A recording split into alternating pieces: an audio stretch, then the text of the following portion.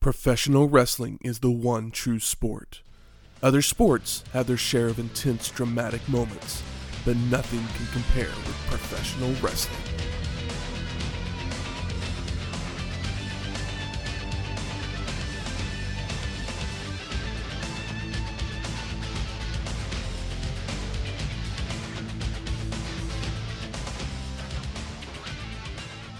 Welcome to Wrestling History X, where three friends come together to talk about the stories behind the matches.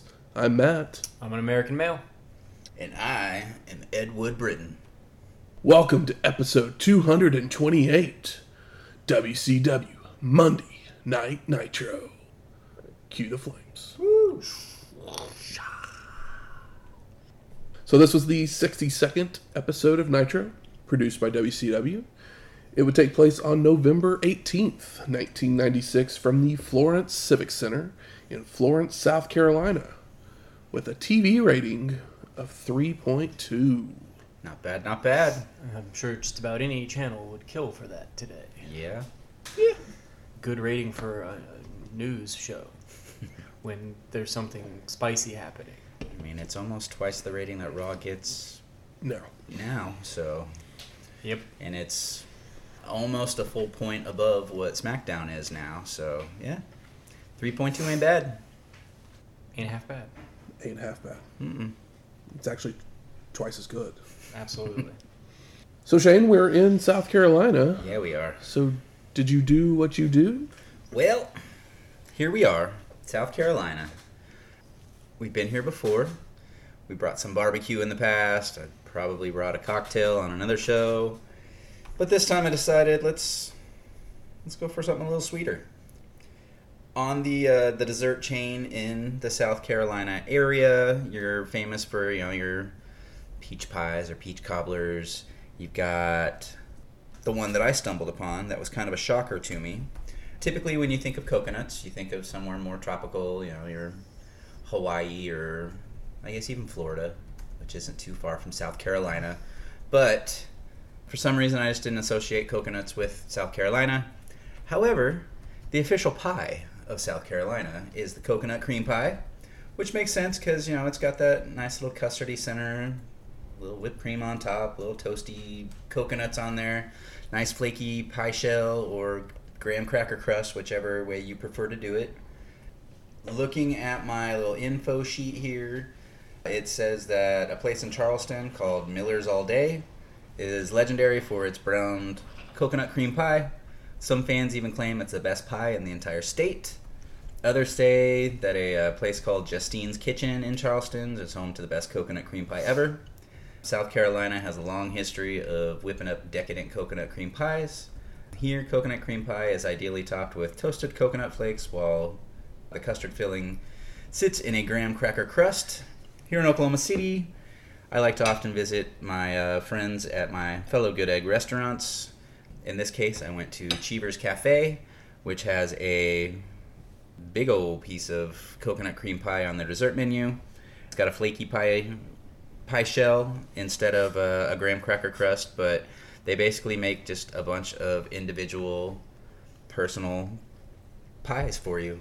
In the sense of this coconut cream pie, it's got kind of that pot pie shell to it. It's got a nice little vanilla custard inside, some house-made sweet whipped cream, and then it's topped with some toasted coconut. Super good. I was telling the fellas here that back in my junior high days, I took home ec, and this was the very first thing that I had to make was a homemade coconut cream pie from scratch, and it was great. It made me realize that I could do it, and I could make it actually taste good. How does yours hold up against this one? Well, I'd only ever made that one. So yeah, it's too far back to remember. Yeah, I mean, that was rose-colored glasses. 1989, 1990, so it's been some time since then, but I'd like to think that it held up similar to this one as far as the, not overly sweet, not overly coconutty. The coconut actually toasted nicely instead of just either burnt to a crisp or barely touched at all by the heat. Matt isn't the biggest fan of coconut, and he was the first to finish his. So I'm in the same boat as Matt too. Like I'm not into confectionery coconut, But this is nice, and it's the right amount for me. Yes. Yeah. It gives you the essence of coconut without just slapping you upside the head. The mouthful of it. Jimmy Snuka, Roddy Piper style with a coconut to the head. Yeah. I ain't mad at you, Cheevers. You got rid of my strawberry shortcake little thingy that you had, the little sweet biscuits, but you brought in a coconut cream pie in place of it, so I'm good with it. Good question. Aw. South Carolina's flag is like a palm tree. A palm tree and a coconut tree are different things, right? Mm-hmm. Or they could just kind of look the same, and one produces coconuts. Or I'm just I stupid. believe so. I don't know. I just That's know that there is a Google. lot of them in South Carolina, and that is on their flag. It's a pretty good flag. It's just a palm tree and a moon. Trees grow coconuts. Yeah, or are we just dumb? Because when you think about a coconut falling off of a tree, you kind of see a palm I tree guess in it your does The head. coconut palm tree, which just so happens to be the most grown palm tree in the world, is the only species to produce coconuts. All right. Well, Unfortunately, if you're anywhere in the United States that isn't the tropical region of Florida, you'll be unable to grow coconut palms yourself. okay. Fucking Florida. Bogart and all the coconuts. Well, something that would happen right around the same time as this Nitro, a couple movies would hit theaters. Jingle All the Way and Star Trek First Contact. I probably saw both of these. I specifically remember seeing First Contact. Because I was like, oh, it's got Kirk and Picard in it.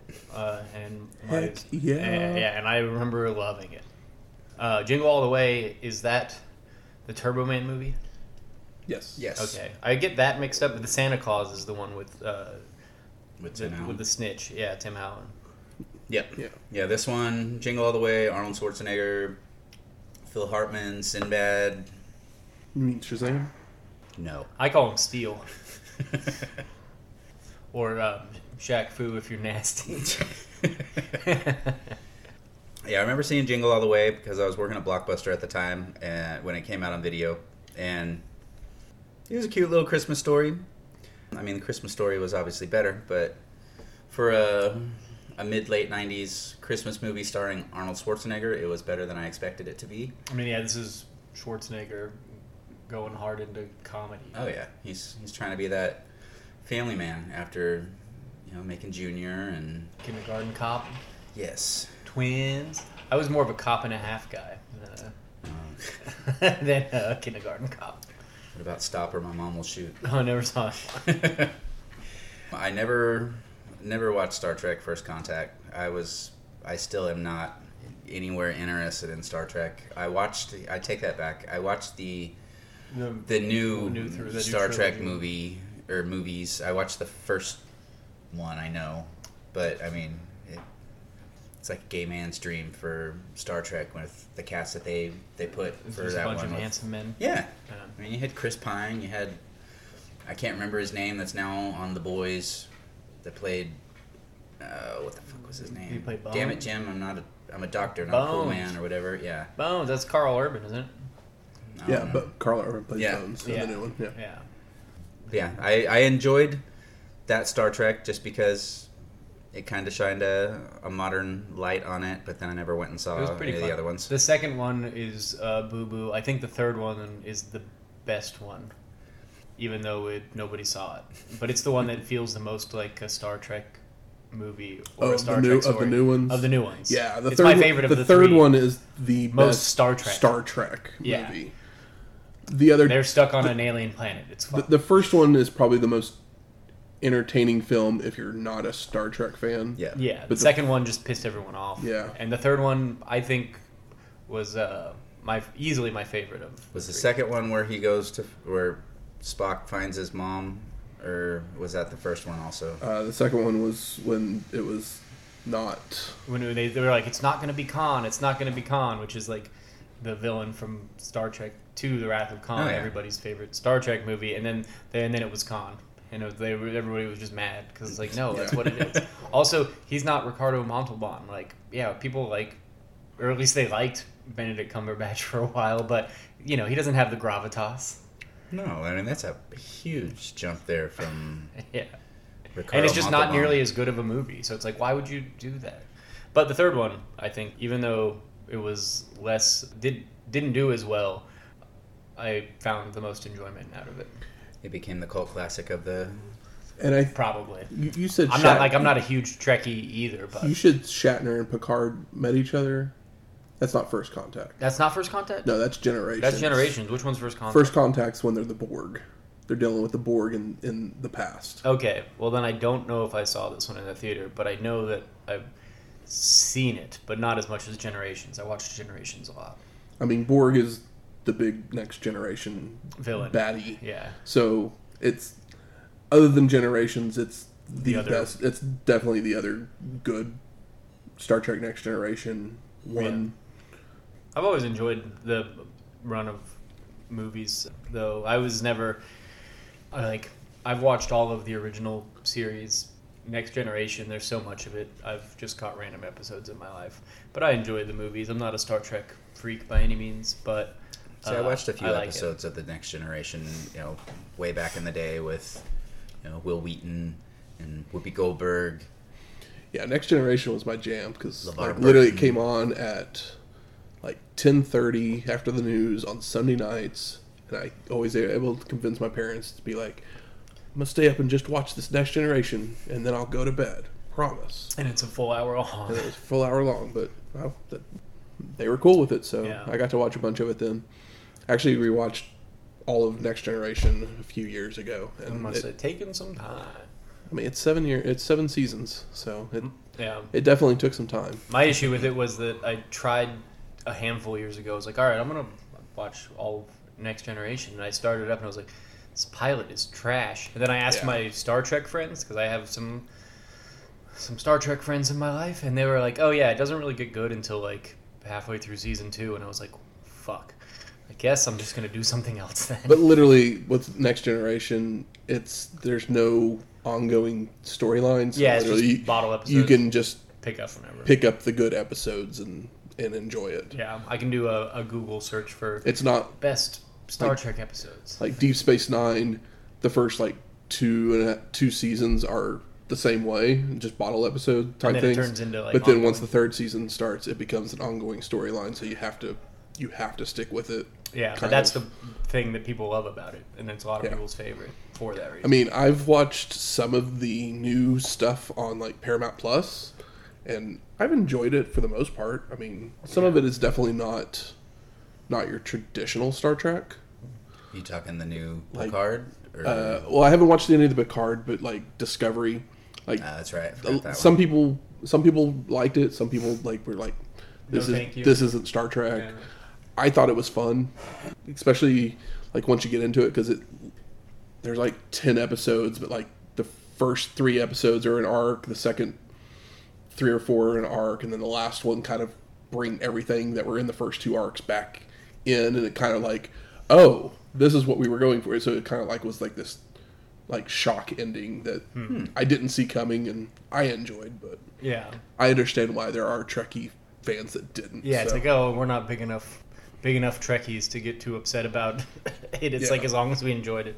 But, like I said, I always have a good time with the movies. And one day I'll have to get through at least season 2.5 and on through Generations.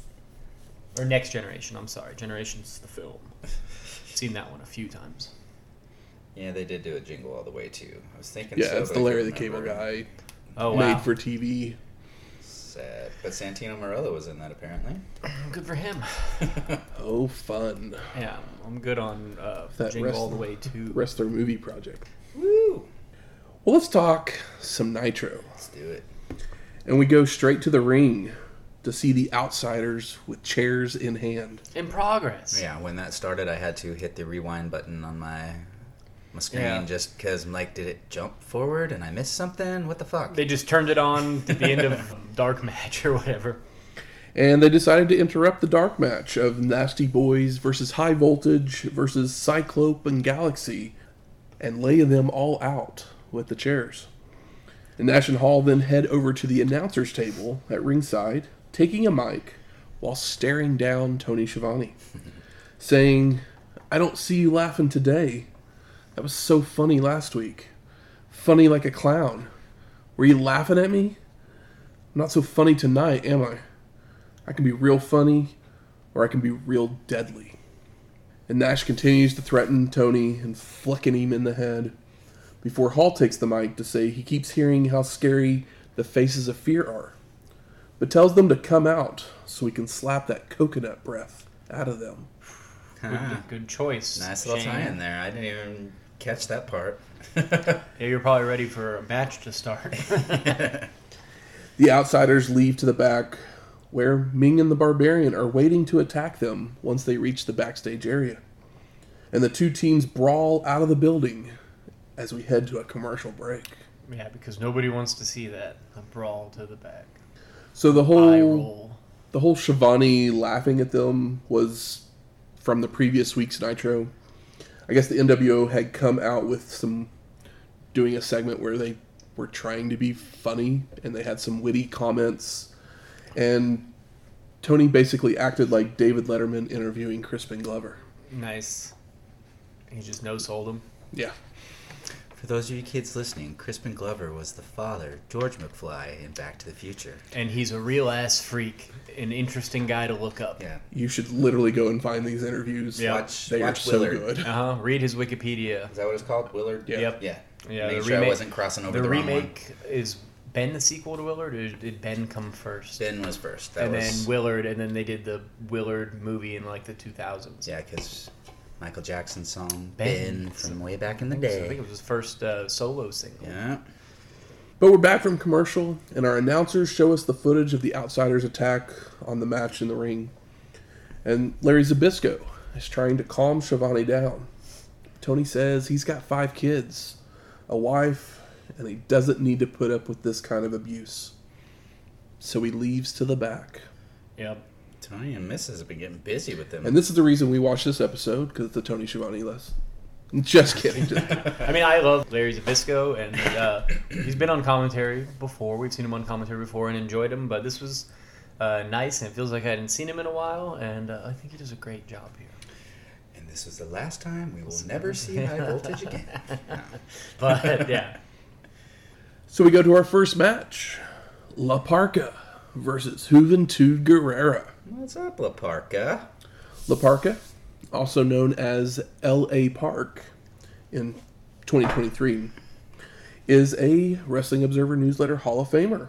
And this is his WCW debut. Yeah, and I believe that, is it Triple A or what the other, or CMLL? CMLL. Yeah, one of the two owns the name La Parca. So when he stopped working for them, he had to switch his name to LA Park because there was other people working at La Park. But he actually won it back a few Did he? years ago. Good for him. Yeah.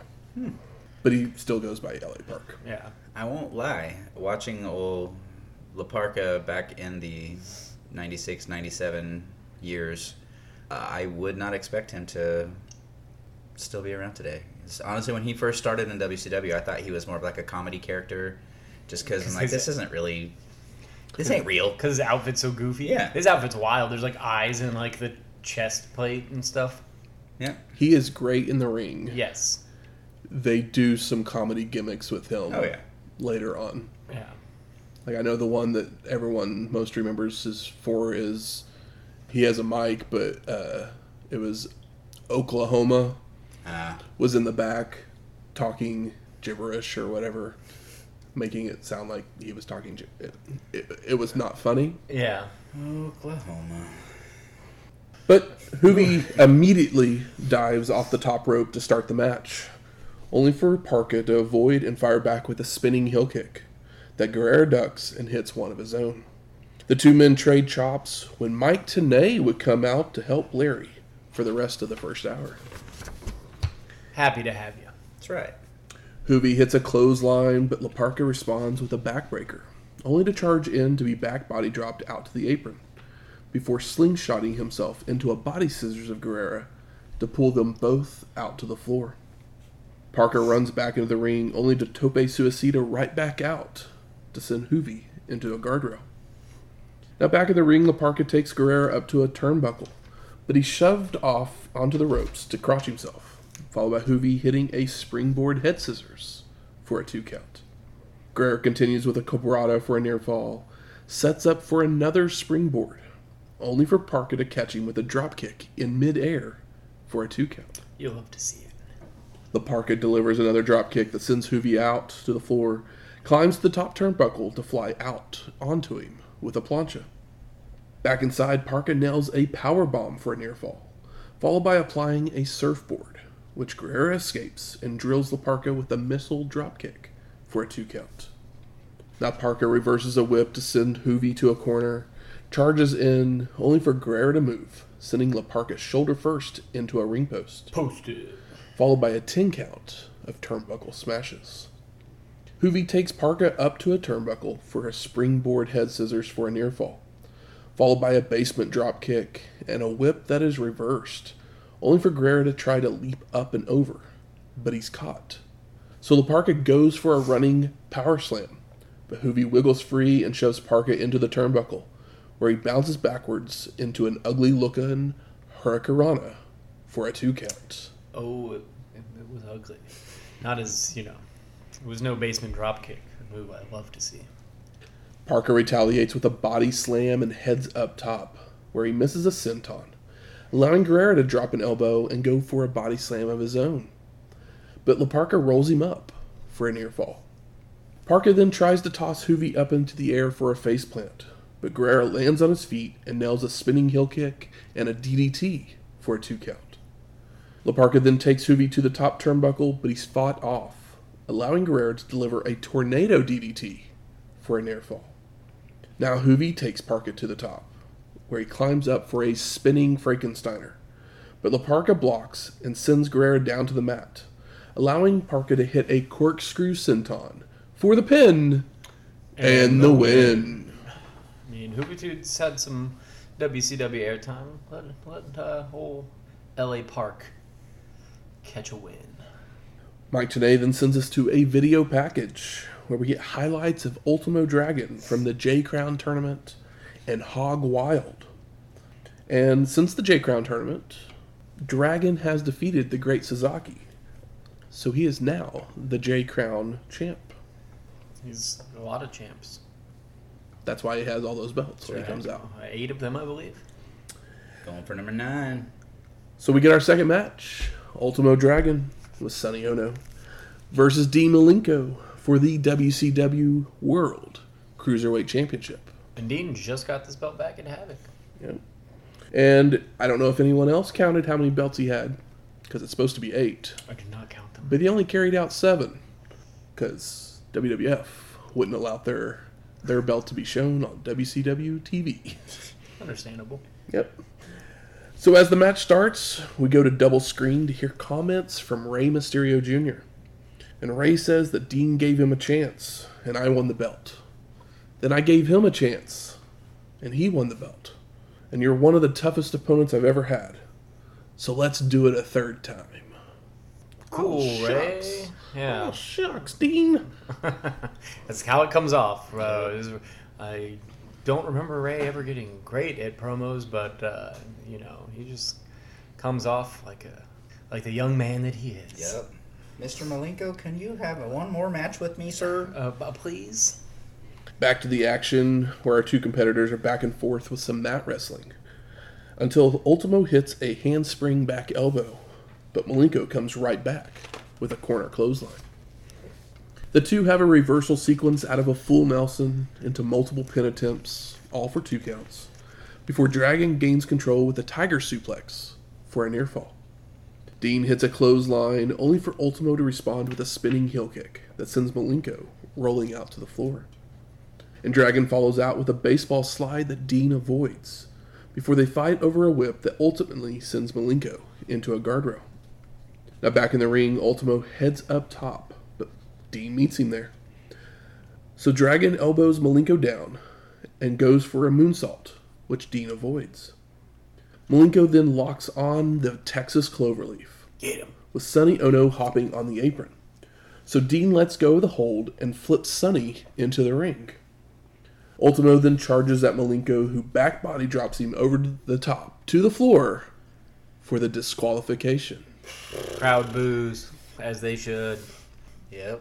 I told you guys it was still a rule. I know. It's is it only a rule in cruiserweight matches, or is it just still only a rule When they want it to be. Yeah, or when one guy, he's like, I have 8 belts, I'm not looking at the lights, and you're not going to put the belt on me.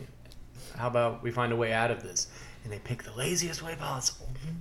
When somebody just could have gotten heat by cheating and getting caught or using a chair. I mean, Sonny Ono's right there. Yeah. He's right there. He truly is right there. And he also got pulled into the ring, where a manager's not supposed to be. Did he get pulled? Yeah, he got pulled in over the top rope Yep. into the ring, didn't he? Mm-hmm. See, that should just be a DQ right there. Dean threw one Over the person rope over the rope into the ring is a disqualification now too. Reverse. It's a reverse Royal Rumble where it's not all on the floor, and you have to put the guy into the ring. It's not a disqualification; it's a qualification. WCW Saturday night, 6:05 p.m. Eastern, TBS. Woo! Can't wait to hear the lineup for that show. Faces of Fear take on Cyclope and Galaxy. Woo! TV champ Lord Steven Regal defends his belt against Dean Malenko. Okay. Taskmaster and Chris Jericho in action. Arn Anderson faces Bunkhouse Buck. God, He's still seriously? around? Bunkhouse is back. Jeff Jarrett he battles Mike Eno. Ooh, wasn't he a Beverly? And a match from the NWO. Don't miss it. I So think it'd be funny if Saturday night shows up and there's like one guy from the NWO that just walks out and lights a match and then walks off. So we recently saw our last Arn match that we'll probably cover, but he is still around on television. Yeah. Yes. Yeah, It's just the last singles match that we were ever we'll going be to see. covering. Yeah. Yeah, but Bunkhouse Buck. I thought. Drop Really it to the thought we were stars by done this with point. him. Yeah, I mean he's lucky he got fucking like 4 pay-per-view matches out of the natural. I'm just waiting for that, William Regal brings him in under his wing and you've got, Sir Bunkhouse of Bunkington. Buford or whatever. Yeah, Buford. Yeah, Buford Bunkhouse. So this is the first mention of the TV title since Johnny B. Bad had left WCW. Oh. Oh, yeah. As Lex Luger had won it off of Bad before he left. I totally And then forgot that. Regal had won it from Luger on an episode of WCW Saturday Night. And that's why it's worth watching. Yeah, and also Dean Malenko has a belt. Is his belt not on the... Regal doesn't qualify for Cruiserweight. I guess Yeah. you're right, yeah. He's over 205. Or I whatever think they the actually weight limit had less than that back Really? then. We then go to a video package from the past week where we see during a match between Harlem Heat and the Amazing French Canadians, Sherry is in the ring while the competitors brawl on the floor. Stevie Ray chases Colonel Parker, who now with the Canadians, into the ring before Sister Sherry takes a swing at him. Honeymoon's over. That's right. With the Colonel Ducks, it was pretty good timing. But we go to our third match. The Amazing French Canadians of Jacques Rougeau and Carl Ouellet with Colonel Robert Parker versus the American Males of Marcus Alexander Bagwell and Scotty Riggs. I'm always happy to see a Rougeau. Yes. So the last time we saw Rougeau was at Royal Rumble 94, episode 110. Damn, it's been longer than I thought. Yeah, same.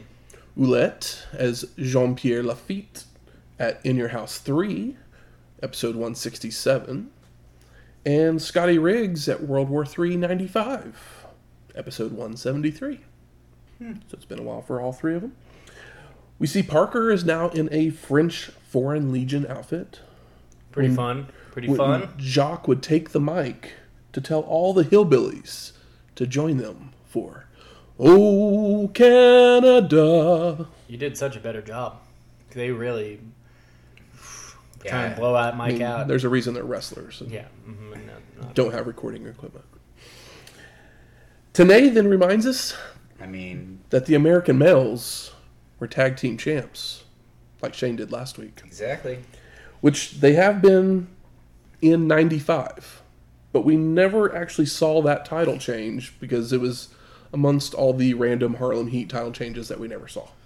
Yeah, they're just hot potato in that thing. Oh, and let's also point out that just award-winning, over-the-top style music of the American Males. American Males, American Males.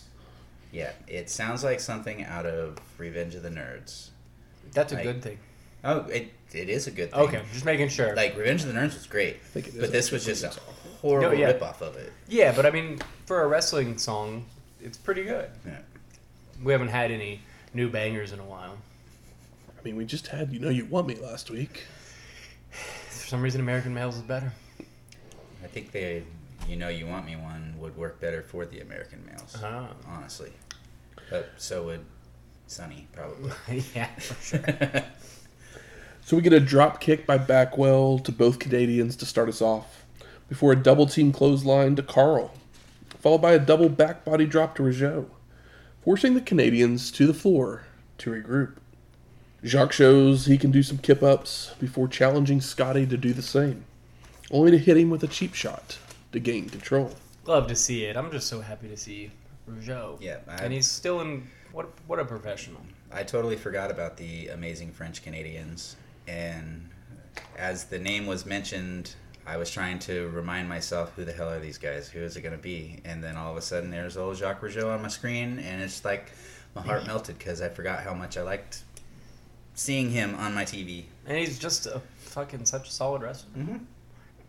They run the ropes with Scotty hitting a monkey flip, before they run the ropes again with Rougeau attempting to do the same, only for Riggs to nail a falling fist instead. I mean, this is the kind of stuff you like to see in a tag match. Scotty leapfrogs Jacques on another whip, only for him to collide with Marcus, who had jumped in the ring for no reason other than to continue the storyline of the American males having issues lately, which Tenay tells us about. I mean, they're just they're not synced up. They don't have the years underneath them like Rougeau and Carl. Or maybe they're just more American than they realize. Falling apart at the seams. Just running into everything head first. Riggs is whipped to the ropes again with Ouellette nailing him in the back from the apron, followed by a jumping back elbow from Rougeau. The Canadians double-team Scotty with stereo boots to the gut and tossing him down to the mat before Carl is body slammed onto him by Jacques. They continue with a running clothesline leg sweep combo, followed by a double-team hot shot across the top rope. Rougeau then holds Riggs with Ouellette going for a big right hand, but Scotty ducks, causing Jacques to take the blow, and allowing Riggs to make the crawl for the hot tag. Right hands, body slams, clotheslines, drop kicks, and back body drops by Bagwell to both Canadians, followed by a double noggin knocker. Marcus would then whip Rougeau to the ropes, but telegraphs a back body drop, allowing Jacques to backflip over, only for Scotty to rejoin the fray, delivering a jumping knee to the back of Rougeau's head, which ends up sending him headfirst into Bagwell, knocking them both down. And the ref works to get Riggs out of the ring, while Carl rolls Jacques on top of Marcus for the pin and the win. Post-match, the American males aren't too happy, and they argue for a little bit there in the ring. I mean, it's taking me back to when rockers were having their issues. Like, one gets distracted, flirting with the girl at ringside, the other one gets pinned, fingers get pointed. Start barbershopping these guys. Yeah. Future. But I mean, this is a very nice TV tag that makes complete sense. And further some storylines. Yeah, and God bless Jacques Rougeau. They got Booty Man in WW or WCW still. He can always have right. some sort of a talk show segment just to bring these two together. Mike Tenay tells us everyone to go check out WCWWrestling.com. Oh my God, these screenshots. Incredible. It's their site on the World Wide Web. It's like on an Apple II. So I guess the NWO had recently vandalized the site. Spray paint? But they had regained control, and it's back up to snuff. So get your latest news and interviews. Is that what NWO uploaded? Snuff videos? Probably. From QuickTime videos of them spray painting things. We then go to our fourth match. Hugh Morris versus Lex Luger. And the Laughing Man body slams the total package as we go to split screen to hear from Arn Anderson. Double A says that Luger almost broke me in half at Halloween Havoc. And you might think you broke my will, that he won't be back. But I've got a shot to get back at you the night after World War III. And if I knock you out, or you knock me out, it just makes the odds better for either one of us. The night after, just put on World War III. They're in the Rumble, man. I know. There's no way he's the worst wrestler that'll be on the show. And we get back to the action where Morris had continued to work over Lex with hip tosses and right hands, only for Luger to sidestep a charge into a corner. Lex would telegraph a back body drop, allowing the Laughing Man to hit a vertical suplex. But Luger no-sells and is back to his feet to deliver a suplex and a hip toss of his own. Lex with a shoulder block to send Morris to a corner, but the Laughing Man pulls Luger into the turnbuckle to slow the momentum. And Morris hits an avalanche splash in a corner, several kicks, chokes, and a back elbow. He goes for another avalanche splash, only for Lex to avoid this time. Luger fires up with multiple running forearms, a leaping back elbow, and whips the Laughing Man to a corner, but he charges into a back elbow. Morris then clotheslines Lex down to the mat before heading up top for a splash. But Luger moves, followed by picking the Laughing Man up into the torture rack for the submission and the win. Post-match, Lex kind of looked upset that he didn't get to keep Morris in the rack longer. Like, was that what his issue was? I think so. I mean, he's on a mean streak. Said Lex has won like 3 singles matches in a row or whatever. He's got to prove they still has it. They're building him up, but I mean, he's been Lex. around for 8 years and gets built up and then Fucks it up. And then it's probably not always his fault, but they don't pull the trigger. Mean Gene Okerlund comes out to interview Luger in the ring. And Gene talks about Lex's terror in the ring, winning week in and week out, before Luger responds that at World War III, it's not one-on-one. There's 60 men in the ring. And Okerlund starts to ask another question. When Sting would climb over the guardrail and enter the ring. With that bat, that makeup? The Stinger would point his baseball bat at Luger, shoving him into a corner with it before just handing it to him and leaving back through the crowd. Bum, bum, bum. Lex is confused at what just happened. What does it all mean? I mean, is it a olive bat? Sorry, that was a really bad joke. But yeah, does he want him to come outside of WCW and WO? Is it one of those come with me? Signs thing where it's him telling him to swing away, or yeah? What is it? What does it mean? Or is it him dropping a horse head in his bed? It's hour number 2, so we get Pyro, Eric Bischoff, and Bobby the Brain Heenan. There's the man. And Eric sends us to last week's WCW Saturday Night, where Tony Schiavone would conduct a meeting between Nick Patrick, his lawyer, Teddy Long, and Chris Jericho. And Teddy says that Patrick continues to rob Chris of wins every week on Nitro, before going after the lawyer, asking if his firm is called Dewey, Cheatham, and Howe. It's like the oldest joke in the book. Oh my god. Long then says something about Jericho being able to beat Nick with one arm tied behind his back any day of the week. And the lawyer likes that idea, so we got another match set for World War III. Chris Jericho with one arm match? Yep. Okay. Mm-hmm. Also, why does Jericho need Teddy Long to talk for him? I have no idea. It's like, did they just not trust Jericho to do his own promos here? I guess. Maybe it's still one of those things like every heel needs a manager? I mean, but Jericho's the face. Yeah, I know. It's like he's not really the heel. He's just a heel in real life. But so we go to our 5th match. Johnny Grunge versus Lionheart, Chris Jericho. And we haven't seen Grunge since Bash at the Beach 96, episode 208. Well, here he is. And Nick Patrick comes out to get a closer look at the match, while Lionheart hits a hip toss, a body slam, and a spinning heel kick for a 2 count. Grunge retaliates with a back suplex and a turnbuckle smash, before a reversed whip sends Johnny to a corner. Jericho charges in, only to be backdropped over the ropes to the apron, where the 2 trade strikes before Lionheart can deliver a few turnbuckle smashes of his own, followed by a moonsault, only for Grunge to move, But Jericho lands on his feet, so Johnny nails him with a clothesline. Grunge does some dancing before telegraphing a back body drop, so Lionheart goes for a sunset flip. But Johnny just drops down with his knees on the shoulders for a near fall. Jericho runs the ropes to hit a spinning heel kick that sends Grunge out to the floor, and he follows out with a springboard dropkick, which frustrates Johnny, so he grabs a chair. Lionheart slides under Grunge on the apron, yanking him down, causing him to hit his head on the apron. And around this time, Eric Bischoff accidentally calls Chris Jericho Jeff Jarrett, which I thought was very funny. Back in the ring, Johnny catches Jericho with a hot shot across the top rope before sitting him in the chair for a running clothesline. I see him stealing moves from Sabu. Grunge sets up a table inside the ring, laying Lionheart on it before going up top with chair in hand.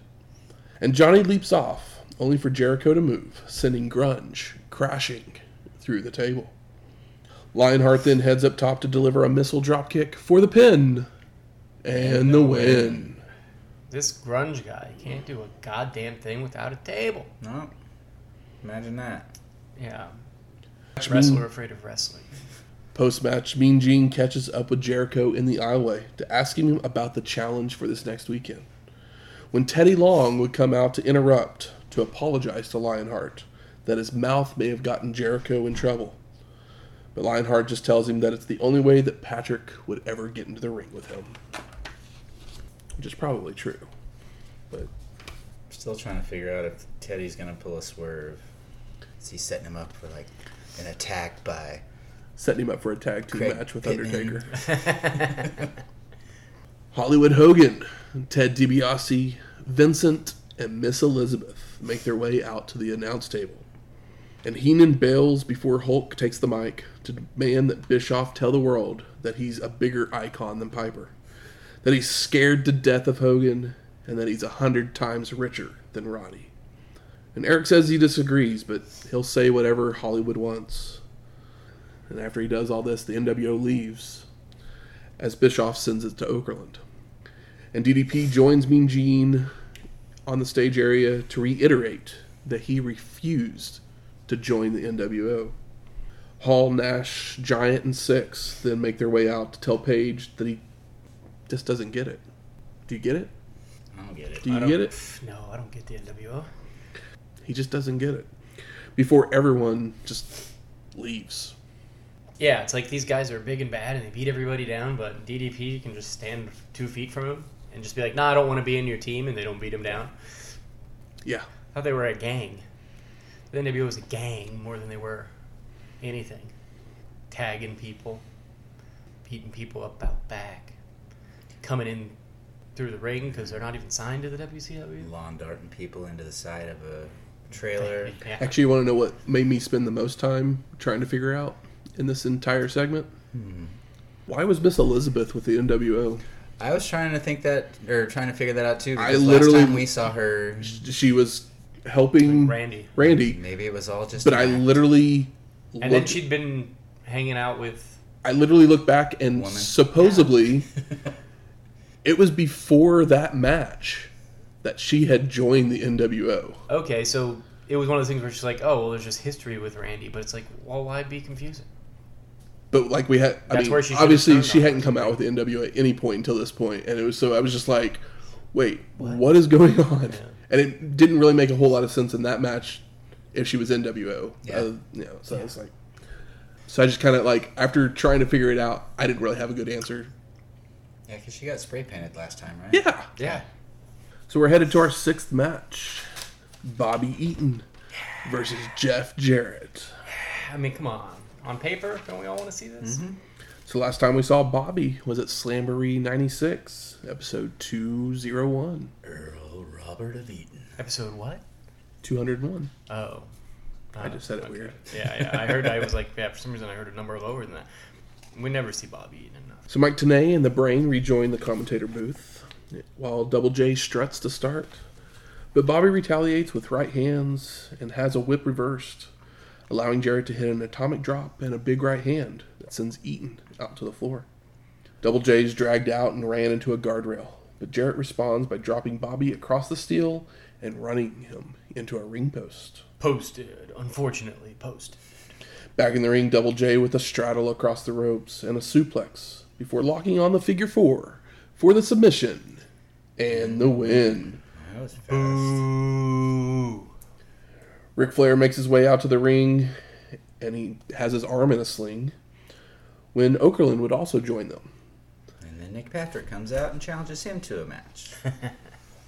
Mean Gene asks Jarrett about his match with the Giant from a few weeks ago, but Double J starts talking about the Horsemen putting their differences aside. And Gene shows us some footage from last week's Nitro, when Sting would come into the ring to deliver a Scorpion Death Drop to Jarrett before asking about dissension in WCW. And Double J would say he will chop the Giant down to win World War III, before bringing Flair in to tell the world that Jarrett is good to go and that Dr. Jim has fixed him up. Nature Boy continues telling the rest of the Horsemen as Sting looks on from somewhere. I assume the rafters. Yeah, it's such a good cut though, and he doesn't say anything, and it just like of all the things that, all the NWO stuff, none of it feels very like real. But the Sting thing, even though he's wearing stupid makeup, him in the rafters feels more real somehow. And a lot of it has to do with camera having to zoom in up to the rafters or wherever he is, or him not playing to the camera, and just like Finally given the fuck you expression that you wanted to see him do while he was having to stand there and be the over-the-top, happy-go-lucky baby face. Shaking maybe babies. this is where Sting, maybe he deviated his septum and switched to downers. Yeah, that could be. He's just chilling in the rafters, higher than a kite. Got a little flask in his back pocket. Yeah, I mean, shouldn't be casting aspersions on the Stinger. But the Nature Boy tells the rest of the Horsemen that Double J gets his full endorsement. So basically, Benoit and Mongo had been like, why is this guy with us? He's not a Horseman. But Flair was giving him his full endorsement. I mean, if for some reason we weren't doing a Horseman thing at the moment, if that wasn't going on, and Ric Flair's not going to be in the title picture for real, him and Jeff Jarrett doing a tag team would be a wonderful thing to see. As far as entertaining, and both guys can promo, both guys can work, I could see them being a very entertaining tag team champion for a year and running some cool programs. You know what else they can do? Strut. They can strut. Yep. As we head to commercial. I mean, who's the second best at strutting? Probably Jeff Jarrett. Brutus. Stop right there. We come back from commercial to hear from Lee Marshall, who is in Norfolk, Virginia, where he hypes up World War III. And 1-800-COLLECT. Good days, good days. 1-800-COLLECT, 1-800-CALL-ATT, 1-800... 10-10-220. Yeah. Oh, collect calls. How great of a time was that? So we go to our 7th match. Big Bubba with Jimmy Hart versus Jim Powers. When did we see Jim Powers last, Matt? Nitro on July 8th, episode 209. Not too long ago. Don't remember it. He faced Flair at the Orlando outside when show. Right after NWO popped up and they kept... Yeah, okay. I remember that show. So Bubba takes control early on, but he misses a charge into a corner, allowing Jim to work the arm. And Tenay asks Bischoff about the Roddy Piper situation, with him explaining that they have been trying to get a hold of him to sign a contract, but he's been unable to do so far. Powers nails a crossbody for a 2 count, but Big Bubba retaliates with a big right hand and a clothesline, before hitting the Bossman straddle, followed by sliding out to the floor to nail another right hand. Bubba continues the punishment with more strikes, and enziguri and headlocks, but he runs into a big boot, allowing Jim to fire up with some turnbuckle smashes, a shot to the gut, and a knee lift. Powers goes for a whip, but it's reversed, with Big Bubba catching Jim for the Bubba Slam, for the pin, and the win. I had high hopes for you, Jim. I was hoping you were going to power up out of that. Yeah, sorry about your damn luck. Sorry about you. So we're headed to our 8th match. Here we go. The Crippler, Chris Benoit, with woman, versus Eddie Guerrero. I mean, yeah, pyro for Eddie. Eddie walks right in and shoves Benoit before the match starts, where Guerrero takes the Crippler down with a tilt-a-whirl backbreaker. Benoit looks to return the favor, only for Eddie to block, so the Crippler nails a monkey flip. But Guerrero lands on his feet and charges right into Benoit, locking on the Crippler crossface, forcing Eddie to make the ropes. And these guys are moving so fast. It's crazy. I mean, obviously, they're friends and they have great chemistry, but they're moving at inhuman speeds here. Probably because they actually can, whereas a lot of other guys, it's like, yeah, we could do the same sequence, but they're doing it like twice the speed. Impressive. We go to split screen to hear from the Taskmaster, where he explains the history between the dungeon and the horseman, still saying that Benoit is not a horseman. And while we're listening to him, Guerrero has taken control with chops and a back elbow before delivering a slingshot senton from the apron. The Crippler fires up with suplexes, slaps, and arm drags before working the back of Eddie with various holds, until Guerrero counters a powerbomb attempt into a sunset flip for a 2 count. The two men trade strikes as we head to commercial, but when we return, Guerrero is taking Benoit down with the head scissors. But the Crippler comes right back with a press slam for a near fall. We get a rubber band slam by Benoit before going for a turnbuckle smash, only for Eddie to reverse and head up top. But the Crippler meets him there for a superplex for a 2 count. That both men sell. Benoit with chops and a pop-up powerbomb attempt, but Guerrero reverses it into a hurricanrana that takes them both out of the ring. Yeah, it's like sometimes a Hurricane Rana looks like a Frankensteiner. And sometimes a Frankensteiner looks like a Hurricane Rana. And this one's like right in the middle. And more impressive than the sloppy head scissors or the sloppy Frankensteiner. They trade strikes on the floor with Eddie gaining an advantage until Wubbin steps in the way, allowing the Crippler to nail a cheap shot. Guerrero's rolled in, who then rolls up Benoit as he enters the ring for a near fall, followed by a back suplex, and he heads up top. Eddie goes for the frog splash, but he sees the Crippler move, so he rolls through and delivers another hurricanrana, only for Benoit to roll through on it for the sunset flip, for the pin, and the win. Yeah. I mean, this is great shit. Mm-hmm. Like, both of these guys make each other look great, and then you think about the future, the past, now, and it kind of hurts because it's like, they loved each other so much, and one maybe did the most evil thing you could possibly do. Mm-hmm. We come back from commercial and Eric Bischoff is in the ring, and he apologizes for what Hogan made him do earlier, and he's trying his best to make sure that Piper signs his contract to face Hollywood. All of a sudden, bagpipe music hits, and out walks Roddy Piper. Roddy. With Eric not looking very happy to see him. Roddy takes a mic and says he's here to tell some truth, because he's never heard more lies in his life than when he was telling them. Piper continues by calling Bischoff a liar, asking him about if he had had a nice flight to Portland, if the path to his ranch is straight or crooked, before grabbing him to call him a little piece of poop. Piece of poop, so funny. With Eric looking guilty the entire time.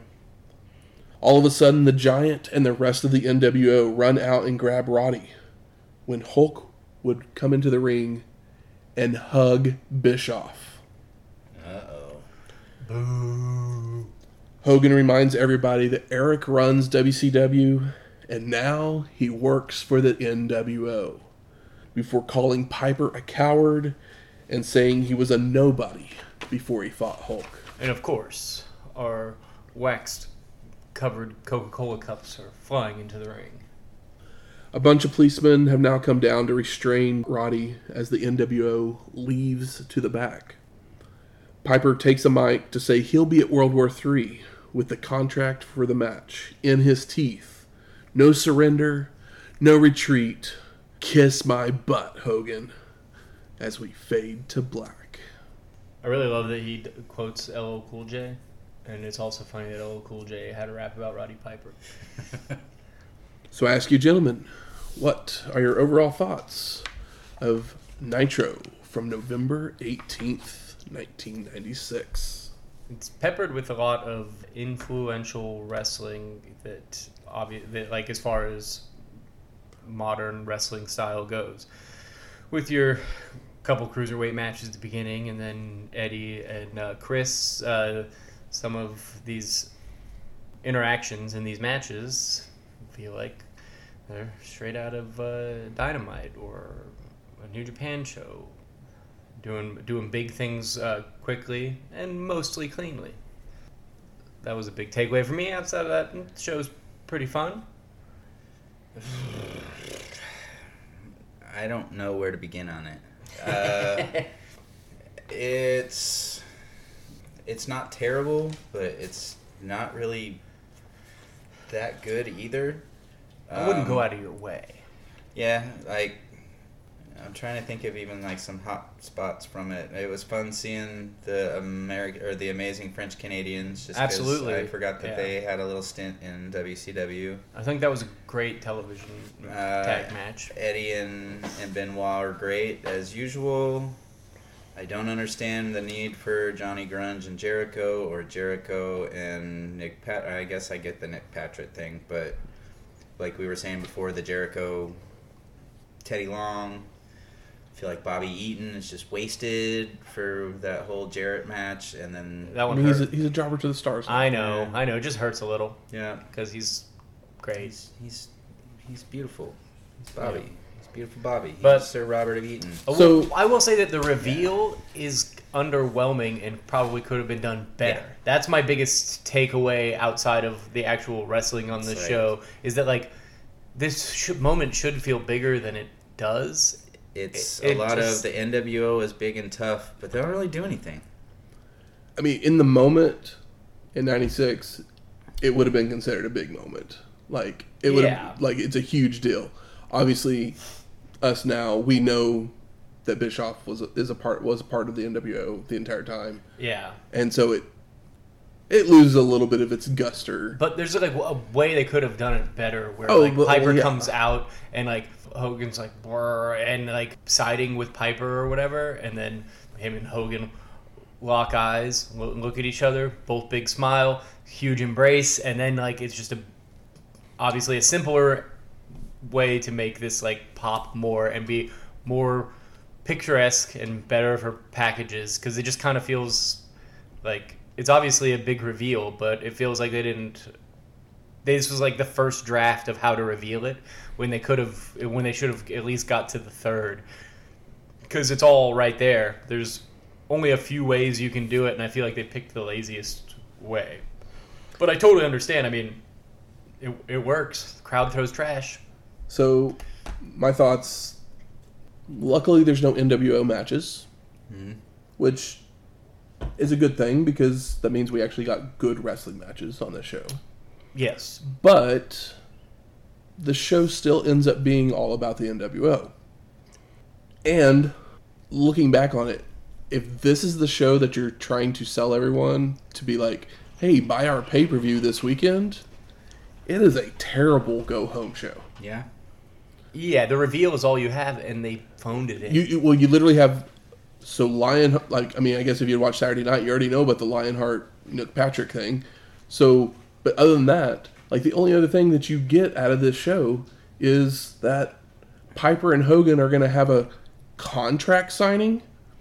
If you're buying a pay-per-view to watch Piper and Hogan have a contract signing, you're crazier than us for watching all this. Yeah, for sure.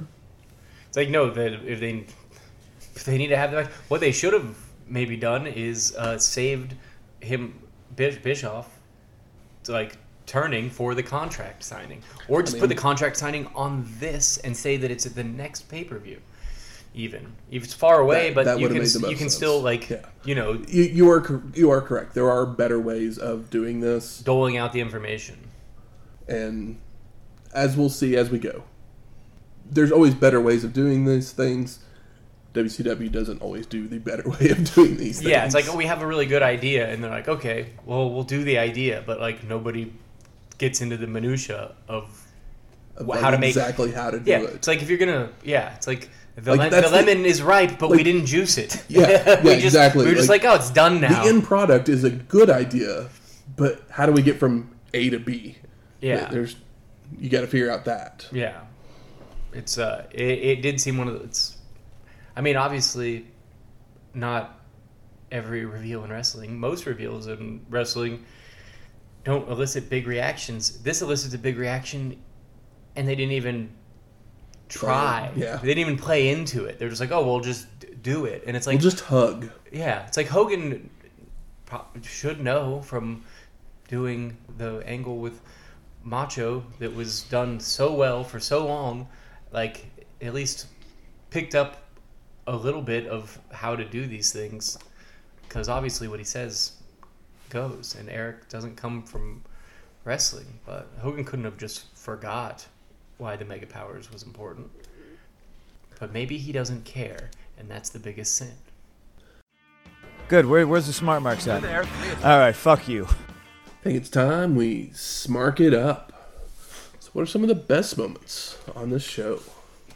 I mean, I already said there was some great wrestling on this show. I absolutely agree with that. I popped for Bobby and then cried for him quickly after. The Benoit and Eddie, like, totally blew my mind, because this looks like what everybody's been doing and trying to do for the last 25, 30 years. Yeah, exactly. Like, I mean, for real. It's like, this is the style of wrestling that future of wrestling. Like, this is the stuff that people got excited about ROH for. This is the stuff that, like, where most everybody that's wrestling in AEW now, like, this is the shit that they want to do and are trying to do all the time, and that they are doing all the time. And it's this was a moment where I was like, damn, like, this is the future of wrestling right here. And I know it's not the ground zero moment, but, like, this is the first match that we've seen recently that's not in Japan, which is still slightly different, where I was like, this is like a blueprint for modern wrestling. Mm-hmm. I already mentioned the amazing French Canadians. Guilty I love that. I loved Ouellette, PCO, whatever you want to call him. He's been doing this spot forever, but, like, literally they body slam the opponent, and then he has his partner body slam him onto him. Yeah. I always love that spot, no matter who he's doing it with. Yeah, and that was one where I was like, oh, he has been doing this forever. Because it's always like the smaller guy body slamming him, who's a bigger guy. Yeah, he's built like a bowling ball. It's not a fire plug. Braun that body slams Ricochet or whatever Yeah. onto. It's like cool, but, like, it'd be much cooler if Ricochet was body slamming Braun onto someone And making it look convincing, which would be hard to do with Braun Strowman. But, like, I mean, I guess these guys are... The War Raiders do that spot where the bigger guy is the one that gets body slammed. Yeah, and that's, like, the right size still difference. do that. Yeah, I think so. I haven't really paid attention to any of their matches since they went all Viking. One thing When's the last time we saw him? I guess it's been a while since we've seen Rougeau, and he's been around forever, but he seems just a lot more, like, animated in the ring. Like, he was healing it up real well, and not that he couldn't, but maybe it's just because I haven't seen him in a while, or maybe it's because some of the older shows are not shot in as high quality because he doesn't have to be a fake mountie or not a mountie. Yeah. He can just be the amazing French Canadian that he always has a been. role that it's just a role that he, like, is taking on, literally born to play. Yeah, it's like, oh no, these guys are great. How about most disappointing? Hour 2, with the exception of Benoit and Guerrero. Honestly, I didn't really enjoy anything with the NWO on this episode. There just wasn't... They didn't have the juice. Yeah, they didn't have any standout moments. They had their bullying thing at the very beginning, and then their whatever it was with Diamond Dallas Page. I mean, that whole segment was just weird. Yeah. Like I know you got to get them on there, but like you said earlier, like, there's Hall, Nash, Giant, and Six standing there making fun of DDP, and then they just kind of like, all right, we're good. And we walk away. they look like the nerds afterwards. Yep. Yeah. Because they didn't like push him or They hit didn't do him anything. or anything. They just like, he doesn't know. Of course not. He's not in the NWO. Mm-mm. He hates you guys. I'm with him. I think the best thing the NWO did was, I mean, outside of the reveal, which we talked about, but that match should have started at the in progress, and they should have shown them breaking it up instead of just starting the show with them already beating everybody down with it. It's we start our show in progress of this match or whatever, and then the NWO comes in, so it's a little less confusing because Shane and I did the same thing where I was like, did I accidentally click forward or something? Yeah, it was just, it's I get what they were going for, but there's a better way to do it.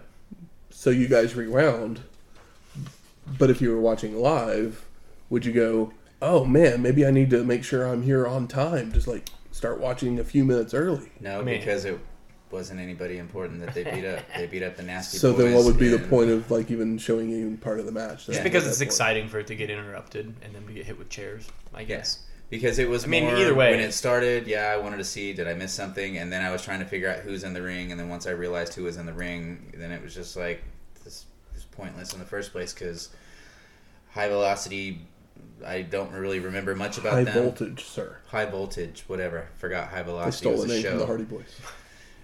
But yeah, they aren't a team that I really remember, and I don't think they had much exposure at this point. Nasty Boys. Don't remember Robbie Rage and Kenny Chaos? Come on, man. I will say I would prefer that it starts like this than them interrupting Juventud and La Parka. Yeah, I'd be angry about that. Interrupt so Jericho and No. What's his face? Big Bubba and Jim Powers. Or that, yeah. That's who you interrupt. Well, you just cut that match and then you start it with halfway through the tag match. That works too. Because it's oh yeah, well they're not It's going to beat down. literally, Big I was Bubba. literally after the match was over, I was like, why was this match on this show? Mm-hmm. It did nothing. Because every show needs a bathroom break. I mean, you had a that's whole what other... Bobby Eaton and Jeff Jarrett was for. Yeah, but Ric Flair came out. Flair came out, and then people would have been pissed off that they missed Flair. I mean, they were in the bathroom. They're in a perfect place to piss. How about best performer of the night? Tony Schiavone. Yeah. Tony was good. I don't know if I can ever give it to Tony. And I don't dislike Tony. I mean, I don't know how I feel about...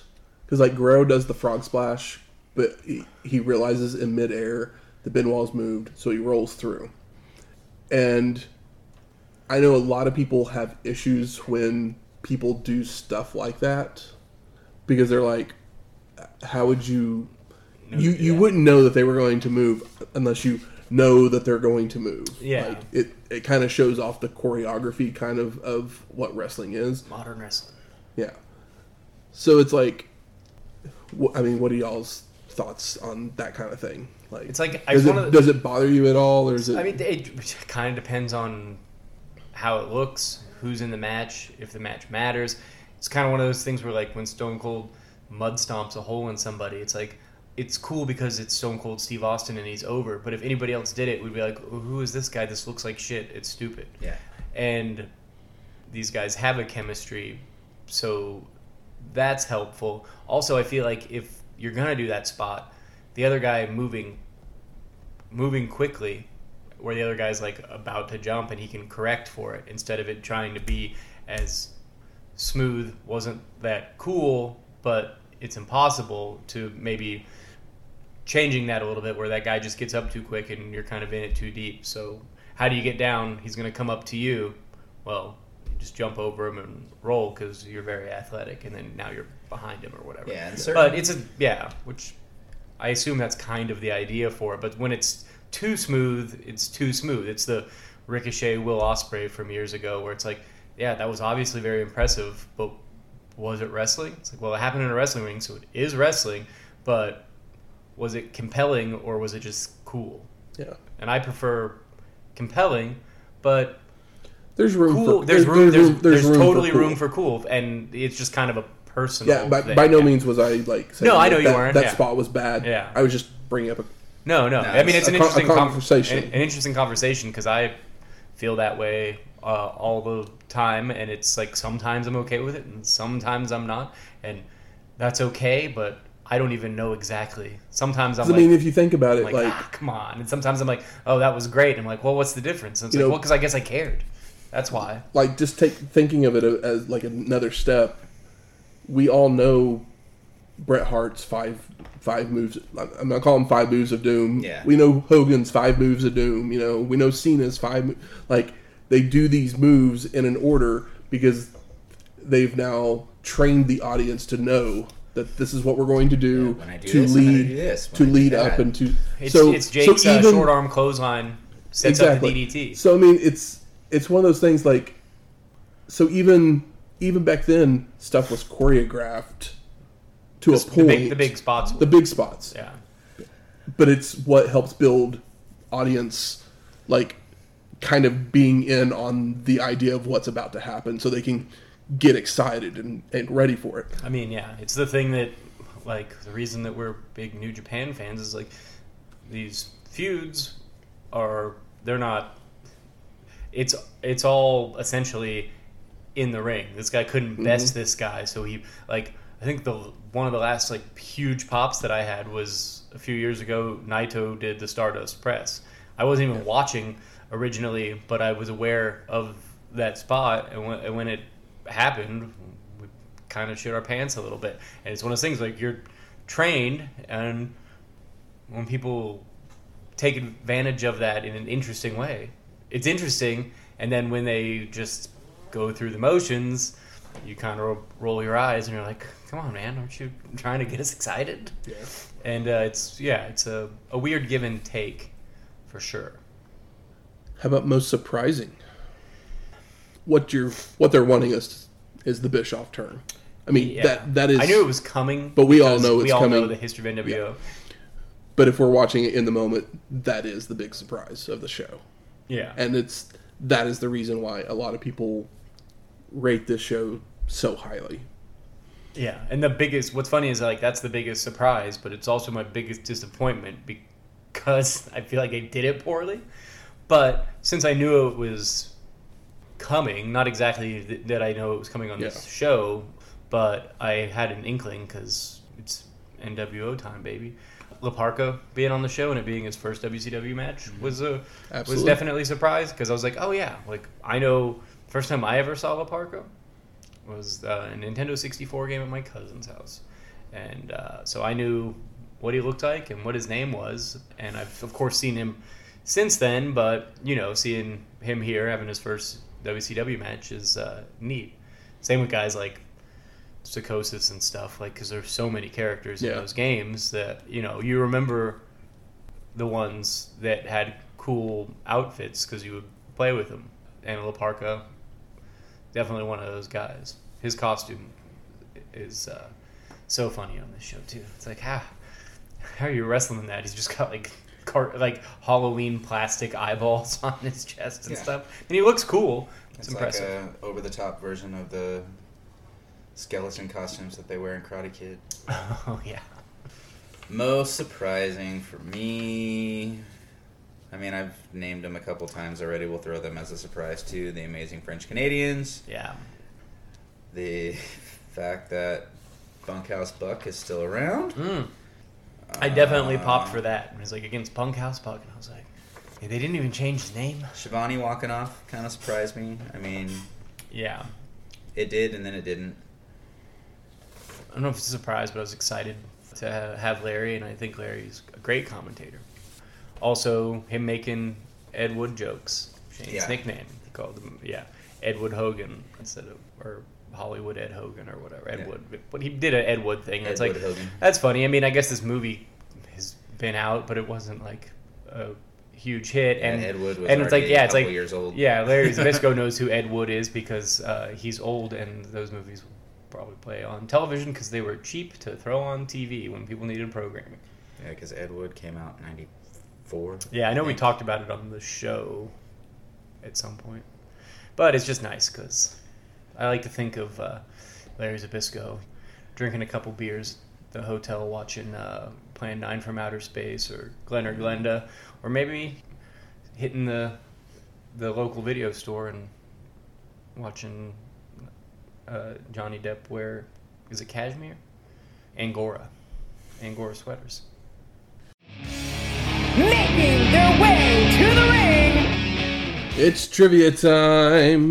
Bum, bum, bum. 40 questions. Not going to quite give you that So we many. both do it and we go back and forth, using each other's clues to see who Rapid can guess fire. first. Not the worst idea. So this week, the category is 20 questions. It's 20 questions, the question and answer program everyone enjoys. We enjoyed it so I much. really didn't know I was about to do 20 questions. And I'm it's excited. I like this. we're back to Michael. Yes. All right, good. gonna get him So another I thought, chance. Shit, are we going to reverse this and it's my turn again and I got to go through that torture? Mm-hmm. So now you have your Oh, yeah. options of 1 through 11. All right. Well, 3 did me well last time. I think I picked 3 the first time too, and I think I did okay then. I'm gonna go with 3. All right, I got your person. You can ask yes or no questions. With each one, you lose a point. Once you guess the correct answer, you get that many points. Fire away. 93, 94. Heavyweight champion in either of the major promotions, WCW/WWF. No. No. Are they a prominent tag team wrestler? Yes. Are we talking between Yeah, I 93 and get- 94? Yeah, I guess I. So you're gonna get an extra clue. I guess 93, 90 up to 93, 94. That would be a no technically. Correct. Okay. As soon as I said it, I thought it too. I was like, wait, that's not right. Have they worked in both major companies? No.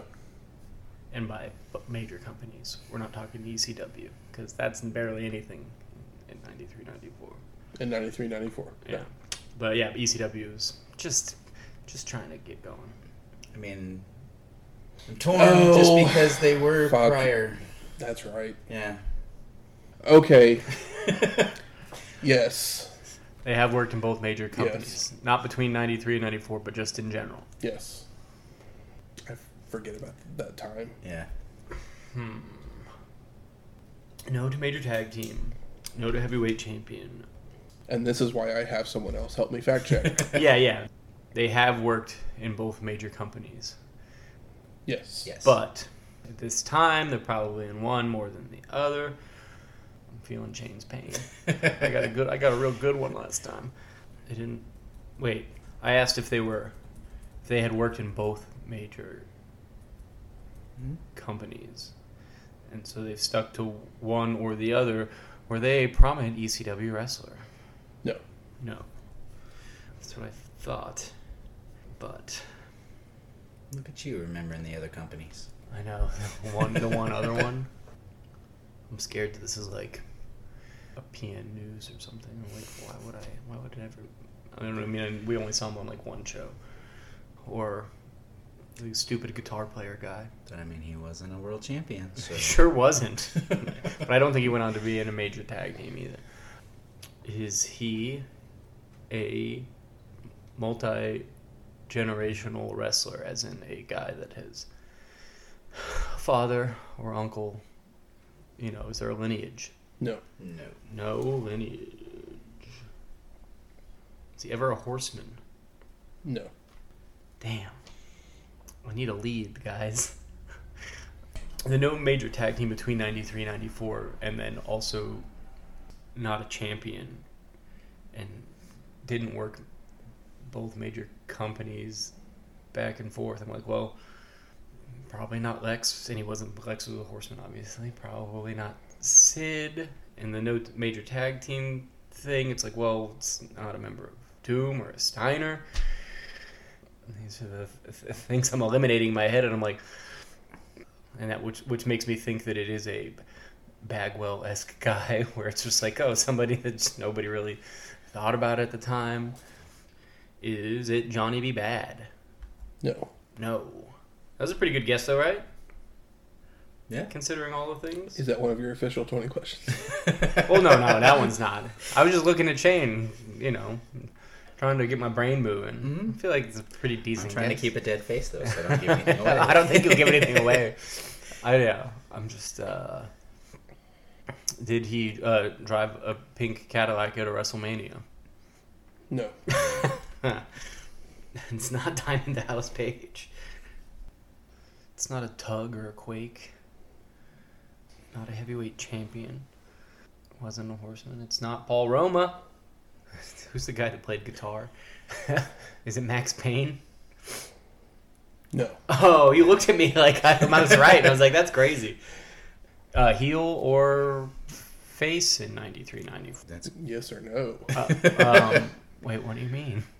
You have to ask a question as a yes or no. Yeah. Were they a heel? Yes. Yes, heel. Is it Bunkhouse Buck? No. That's still a pretty good guess, right? They have a female valet. No. So it's not Kevin Sullivan. Can I ask if they have a goofy gimmick, or is that too vague? That's vague. Yeah. That's pretty vague. Yeah. I don't think either answer would help you any. Okay. So no to both major companies. I guess I probably should have done this earlier, but I was like, well...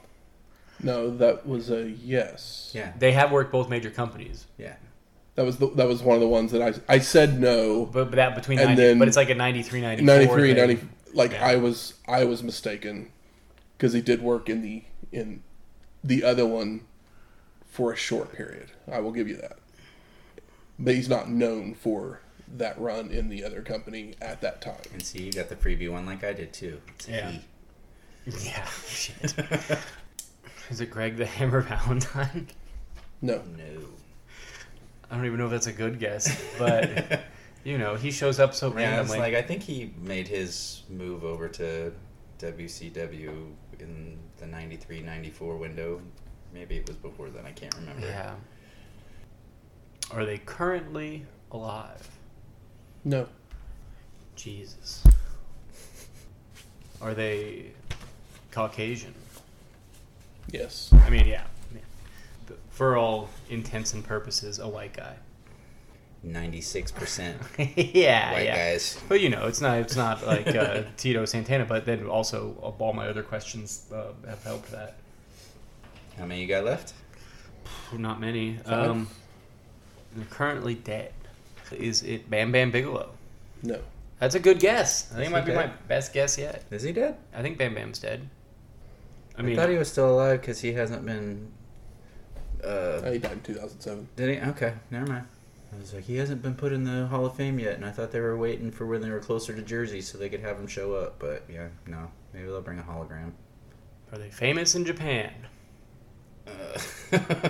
Is it? It's not Stan Hansen, I guess. No. No, they're not like Abby or Stan Hansen famous in Japan, or like those guys that were bigger in Japan but more than they were ever over here. Yeah. He wrestled there some, but not enough to. Yeah, not enough to be one of. He's not one of those guys. No. Can't be Bam Bam Gordy. That's a major tag team wrestler, and he was big in Japan. I think I'm up to like 18. I got 3 questions left. That's what I Oh got. my God, 17. Is it King Kong Bundy? No. No. 2 more questions. I know, I'm not gonna get it. Maybe you'll get it on the last one. Who knows? Where they ever hold the Intercontinental title? Yes. Yes. But it can't be. Then you've got 1 more question to go. Yeah, yeah. So it's WWF, and then it's like, well, Tatanka's not white, and the Warrior held the big belt. He did. I don't know. Is it the Ultimate Warrior? No. No. Who is it? I'm sad. Hard work pays off. Dreams come true. Bad times don't last. Hey, Bad yo. guys do. God damn. Chico. God damn. I feel dumb. For those listening, it was Scott Hall. Yeah, but yeah. I mean, I'm going to say this, so and this hard. is probably, and this is going to give Shane a little bit of an advantage for next time. Yeah. Because everybody that's on this list shows up quite a bit. Yeah, that's basically how I determine who gets on there. Who gets on the list is they show up quite a bit. Yeah. I can't. So I'm not going to give you someone that's just like I would not give you Bunkhouse Buck or somebody that's shown up 2 times. Like never going to do that. I appreciate that. Another thing is like next week, World War III, 1996. Oh shit! Is this one gonna have a giant niche ring like the last one promised, but didn't really? There's not a giant niche ring. Okay. Cool. Yeah, so. But there is still 3 rings. Cool. And 60 men. Is the Yeti gonna be there? Somebody got to fill those rings somehow. He might have a different name. I was like, I don't think he's there. I haven't looked to see who's there. Yeah. The Yeti is not there. That's right. I forgot he comes back as a different somebody at some point. Yeah. Music from this week's show is Firestorm, and Piper was the last music we heard on the show, so we're gonna play his music. Yeah. Green Hills of Tyrol. I mean, by Sandy Davidson. You don't get it enough. That's right, we don't. If you like this episode or any of our other ones, please go out there, rate and review us on iTunes, Stitcher, Google Play, Spotify. Woo, Spotify! Or wherever you find your podcasts at. And if you have any questions, comments, concerns. It appears we are going to Virginia, so if you got any ideas of foods or beverages in the Virginia area, if you know of any foods that were popular during the World War times, even. You know. Shane just brings a pack of cigarettes. Like, tobacco. Grow that there. Smoke a chino. Brings MREs. Oh, God. Ew.